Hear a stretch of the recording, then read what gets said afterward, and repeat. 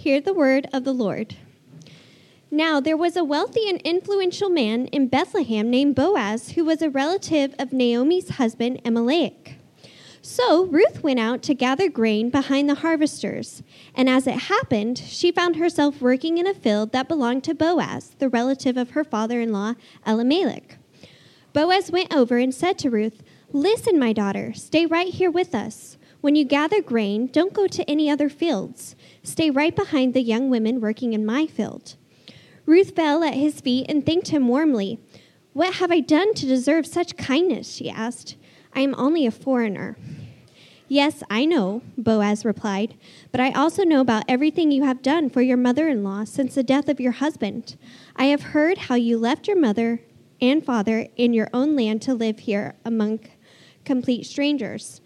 May the Lord, the God of Israel, under whose wings you have come, take refuge, reward you fully what you have done." Around midnight, Boaz suddenly woke up and turned over. He was surprised to find a woman lying at his feet. "Who are you?" he asked. "I am your servant Ruth," she replied. "Spread the corner of your covering over me, for you are my family redeemer." "The Lord bless you, my daughter," Boaz exclaimed. "You are showing even more family loyalty now than you did before, for you have not gone after younger men, whether richer or poor." Then Boaz said to the elders and to the crowd standing around, "You are witnesses that today I have bought from Naomi all the property of Elimelech, Kilion, and Mahlon. And with the land I have acquired Ruth, the Moabite widow of Mahlon, to be my wife. This way she can have a son to carry on the family name of her dead husband and to inherit the family property here in his hometown. You are all witnesses today." Well, as Marcus said, if you've been with us for the last month or so, you know we've been going through the book of Ruth. I have really, really loved this book and this whole series. It's an amazing and inspiring story. It's the kind of story that you actually want to revisit over and over again. And one of the cool things about revisiting a story is that you start to see new things in it the second and third time you read it that you never really saw the first time. On our first journey through Ruth, we have rightly focused and centered on Ruth and Naomi. They are the main characters. Two women who, in the first few minutes of the story, they just lose everything that they have. They each respond in their own different ways. Naomi responds with bitterness that borders on pure despair. Ruth responds with tenacity and a determination to do whatever it takes to care about Naomi. By the end of the story, redemption has come for both of them. And as Marcus shared last week, redemption touches us as well. The faithful courage of Ruth is met by the powerful love of God, and generations later, this family tree brings us Jesus Christ, God with us. Next Sunday, Ruth Reimagined. It's going to be really special. I hope you guys can all be here for that. We actually needed an extra week to get ready for Ruth Reimagined because there are so many pieces that we had to coordinate. So today is a bonus day. It's a chance for us to explore, again, to revisit the story of Ruth, but go down a side street and see what we can see down here, to see the story from another point of view, from another perspective. And that's actually our word for the day, perspective, kiddo. So say it with me, perspective. Good. So the children's book, A Tale of Two Beasts, which I read often to Paxton, illustrates the importance of perspective, if you know the story. A Tale of Two Beasts starts with from the perspective of a little girl. She's here on the left. She finds a small creature in the woods. She takes that creature home. She dresses it. She puts a sweater on it. She walks it. She feeds it. She plays with it. She shows it off to all of her friends, and she's just so happy. Then the story starts all over again, this time from the perspective of the small creature in the woods. From the small creature's perspective, the little girl isn't a savior. She's a kidnapper. It's not been cared for. It's been tormented. It's been poked and prodded by all these other kids. It's been fed gross food and tied up and misunderstood entirely. That's the power of perspective. The little girl's not necessarily wrong, and the little creature's not necessarily wrong. They're each just seeing things from their own points of view. And as we've mentioned, in Ruth, we've seen things from the perspective of the main characters, Ruth and Naomi. What I want to do this morning is revisit and retell this story from another perspective, from the perspective of Boaz. I'm convinced that the world could use a lot more Boazes. I've never met anyone named Boaz, so we need more of them out there. Of course, what I mean is we need a lot more people who are like Boaz, right? Who are willing to courageously change the fabric of society in order to care for the most vulnerable. So let's do a quick recap of what we know about Boaz and what he does in this story. We don't know much about Boaz, to be honest with you. He is a man. Check, got that. He owns property because he can hire workers to be in his fields. Check, got that. He's described in Ruth chapter 1 as wealthy and influential. Wealthy and influential. These words, wealthy and influential, don't translate super well into English. They do tell us that he has money and power and influence, yes. And they also say something deeper. These are words that reflect on his character, that reflect on his virtue. He was respected by the members of his community. He was a good guy, we're supposed to understand. You can see this when he comes to greet the women and men who work in his fields. The first words out of his mouth in Ruth 2:4 are, "The Lord be with you." And all of his workers respond, "The Lord bless you, Boaz." This isn't a simple howdy-do, run-of-the-mill good morning. These are richly intentional liturgical words. This was a prayer. This was a blessing offered by Boaz to his employees at the start of their workday. And his employees responded in kind, sending the blessing right back to him. It's an exchange full of respect and full of dignity. They're reminding themselves that their work isn't just about making money. They're also working towards the Lord and for the Lord. The way they work, the way they conduct themselves, the way they support each other, all of this speaks to their relationship with God. It's a great reminder to us that our faith isn't confined to Sundays, right? Our faith informs Monday through Friday. Our faith should make us pleasant to work with. Amen? It's a blessing to work with Boaz. When he looked out over his field that day, he knew and he cared about his workers, which means that he noticed when there was a new worker in his field, someone who needed his care. He told her, Ruth, that day, to come back to his field every single day after that she would be safe with him, that she would be able to gather food in peace with him. Ruth, totally confused, disoriented by this kindness, is like, why? Boaz, like, why do you care about me? I'm just a foreigner. Why are you being so generous? He explains, I've heard about you. I know you're a foreigner. And I know that you've cared for Naomi. I know you've left your home and family. I know you've devoted yourself to her care. The more he hears about Ruth, the more his generosity just flows to her. So he gives Ruth grain, more than enough food to meet her needs. And then in chapter 3, when she comes to him in the middle of the night, vulnerable and exposed, he doesn't take advantage of her. Instead, he honors her courageous requests and agrees to care for her in the proper way through marriage.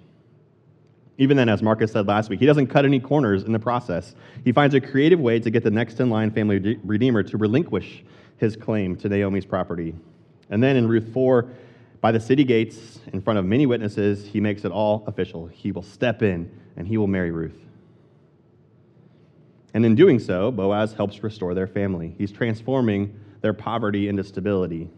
And when the time comes, Boaz says he's going to step aside so that any son born to Ruth will continue in Elimelech's line, not his own. That's the core message of this whole story. Redemption and restoration are possible. Redemption, restoration are possible. There's an alternative to tragedy and despair, no matter how dark it can be. A godly woman and a godly man together showing us what God's Hesed love looks like. But somewhere along the line, in our minds, we've made this a romantic love story. Boaz becomes the biblical version of Mr. Darcy with chiseled abs, a top hat, a white horse, a fancy British accent, right? And Ruth, we make her stunningly beautiful, a biblical Cinderella, a diamond in the rough whose beauty just sparkles through the tatters in her clothes and the dirt on her flawless face. And we've matched these two up like Tom Hanks and Meg Ryan, and we've made them into a movie that we might find on the Hallmark Channel or in a Sunday school class. This is literally a thing that we found on the internet, right? Ruth and Boaz, a love story. But there's nothing in the Bible about that kind of romantic love. The exchanges between Ruth and Boaz aren't driven by flirtatious glances or sappy romance. They're grounded in mutual respect for each other. The author of this story wants us to see that Boaz recognizes not Ruth's rosy red lips, but her Hesed love, unflinching and pure for Naomi. He chooses to marry her not because of how she looks, but because of who she is, not because of what she can give him, but because of what he can give her. And what he can give her comes at great cost to himself. What he can give comes at cost. It's highly likely that a man of Boaz's age and status is already married. Bombshell, right? That's not in the Hallmark movie. But the most likely scenario is that Boaz already has a family, already has a wife or wives. already has kids, already has responsibilities and obligations, taking care of Ruth and Naomi, helping them establish and continue their own family line. It's not a fairy tale ending. It's work. It takes energy and money and, frankly, more work. It's a lifelong commitment to do something that he didn't have to do, and that no one expects him to do, and that won't really actually benefit him at all. In fact, it most likely hurt his reputation in the community to marry Ruth. Remember, she's a Moabite. Ruth is a Moabite, and Israelites are not supposed to marry foreign women or have children with them. You marry a Moabite, and before you know it, you're worshiping the gods of the Moabites, and it's a slippery slope into full-blown idolatry. So the best and safest way to engage with a Moabite in your field is to stay away from them. Amen? That was a trick, amen. I got you. But that's exactly what Mr. So-and-so does, right?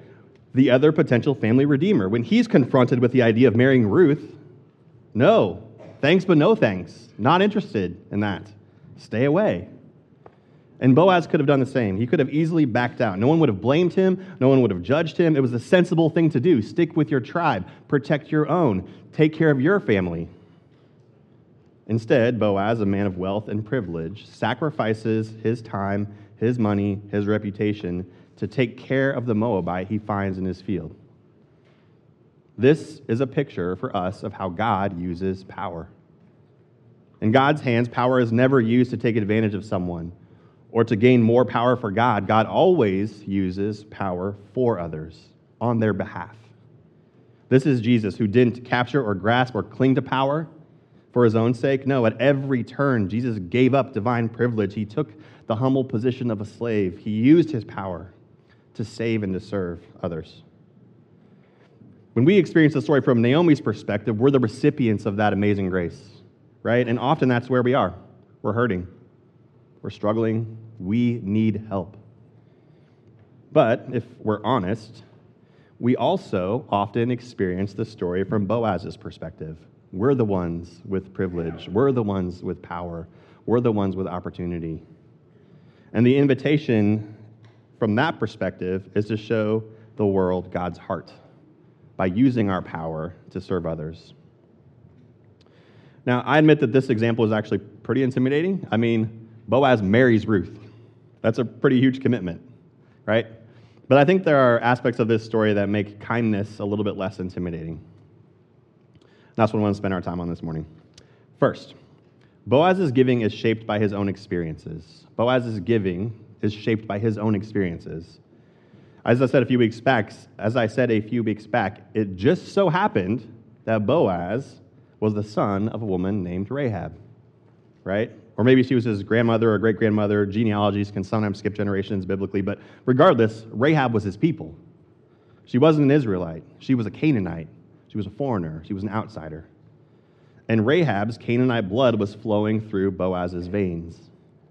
That's Boaz's thing. That's his field. He's a foreigner. When Boaz saw an immigrant woman in his fields, he could sympathize with her. His connection to Ruth wasn't random. He could see the world from her perspective, and that perspective tugs at his heart. He feels it. So I think the question we can ask ourselves is, what's our thing? What's our field? What have we gone through? What's our story? What tugs at our hearts? Our stories, even when they're painful, especially when they're painful, allow us to sympathize with other people who are going through something similar. You have an immediate connection with them. Shared pain can forge our souls together. My mom had cancer, and it was horrible. But now she has an incredible connection with other survivors. I've been in small groups when someone opens up about an addiction that they have, and then someone else also opens up about an addiction that they have. And they say, me too. So often we instinctively hide these parts of our stories, right? Maybe you've gone through a divorce. Maybe you battle mental illness. Maybe you struggle with anger. Maybe you struggle with parenting. Maybe you've experienced abuse. The twists and the turns that God has brought us through in our stories are the very things that create connection and sympathy and solidarity with others who have shared those same experiences. So Boaz was the son of an immigrant. He was an Israelite with a lot of Canaanite in him. It was a hard part of his story, but it was the part of his story that allowed him to connect with Ruth. What's your story? What have you endured? What hard things have shaped you? It's really hard to genuinely connect with others if we're hiding. So don't hide. Don't fake. Don't pretend. You are who you are, and it's okay to own that. Tangent. Our connecting points don't always have to be super deep or full of pain. I'm an oldest child. So when I find someone else who's an oldest child, that's a basic connecting point with them. I dated a girl who was a Mormon. I have a deep knowledge of the Mormon faith. So when I find someone else with Mormon experience, it's a connecting point. Maybe you've been in the military. Maybe you're bilingual. Maybe you lean conservative. Maybe you know your Enneagram number. Maybe you really like video games. There are a lot of kids in this church who really like video games. That's a connecting point. It's enough to make a stranger a friend. That's step one. Know your field. Know your story. Know your experience and own it. Next, pay attention to who shows up in your field. You know, Boaz isn't out looking for another wife. Ruth shows up in his field. He doesn't have to go find her. He just has to notice her. I don't think we have to hunt for people to connect with. I think God puts them into our lives. For example, a few months ago, we were driving downtown Haverhill. We stop at an intersection, and a man comes into my field, so to speak. He's laying on the ground on the sidewalk across from the intersection. And I just watch cars just drive by. And I was pretty tempted to follow suit. I mean, we had all the kids in the car. They're hungry. They're tired. I could just pretend I didn't see him. I didn't owe him anything. I didn't know him or his story. Amen? Trick, amen. I look at Megan. I look at the kids.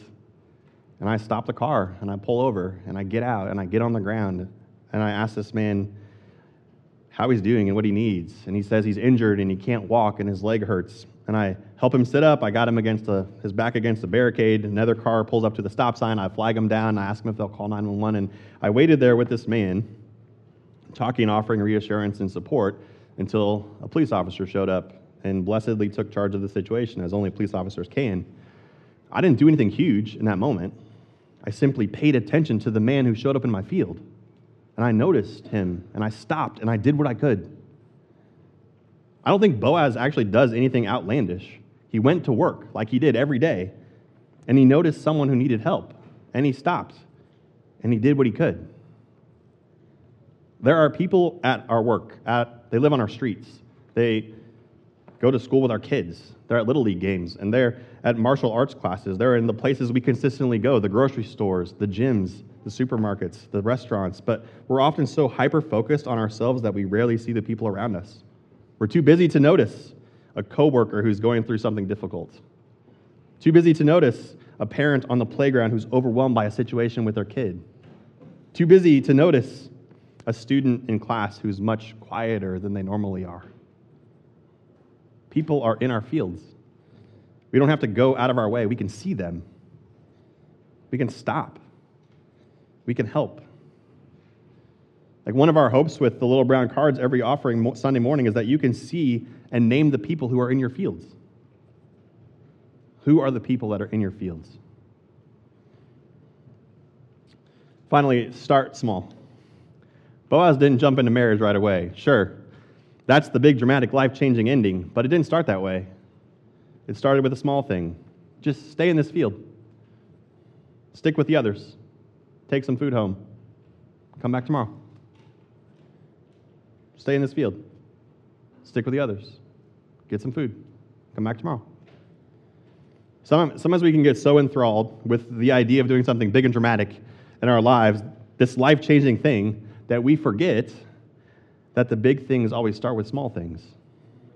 It's like what happens in the movie Frozen 2 when Anna finds herself in the darkest moments in the story. Olaf, her trusty companion, has flurried away, which means that the magic that kept him alive has disappeared, which means that Elsa, her sister, the source of that magic, has also gone away. So here we have Anna alone, without Olaf, without Elsa. She's in a cave, and she doesn't know what to do. She's not sure how to keep going. And since she's in a Disney movie, she sings a song. The next right thing, right? One of the lyrics goes this way: I won't look too far ahead. It's too much for me to take. But break it down to this next breath, this next step, this next choice is one that I can make. There's a backstory to that song. The co-director of both Frozen films, Chris Buck, lost his son. And the music producer, Anu Page, on the film lost his daughter. And the song that Anna sings was inspired by those two people who experienced devastating loss in their life. They didn't know what to do. They didn't know how to keep going. It all felt so big.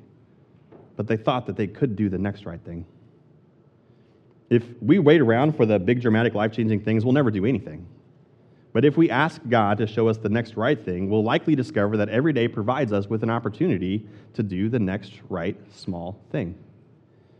Like volunteering a Saturday morning to chaperone a foster care party at JG's on June 17th, just saying.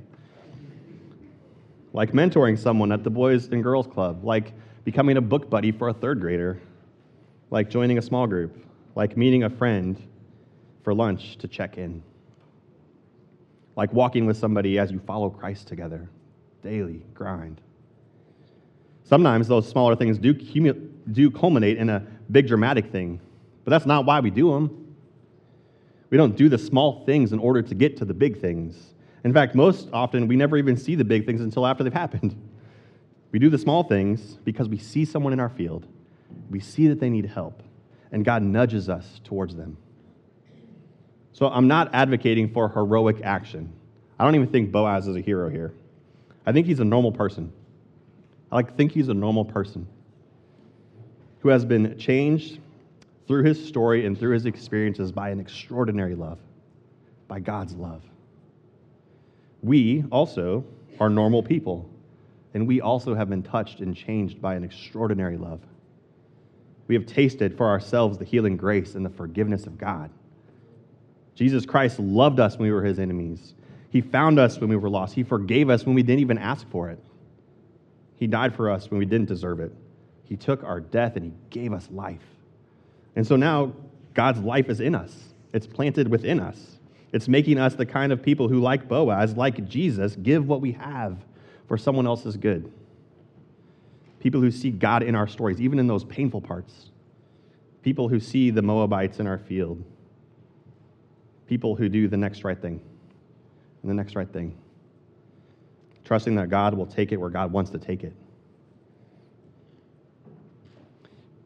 One of the coolest parts, I think, about being part of the body of Christ is that the next right thing looks really different for each of us.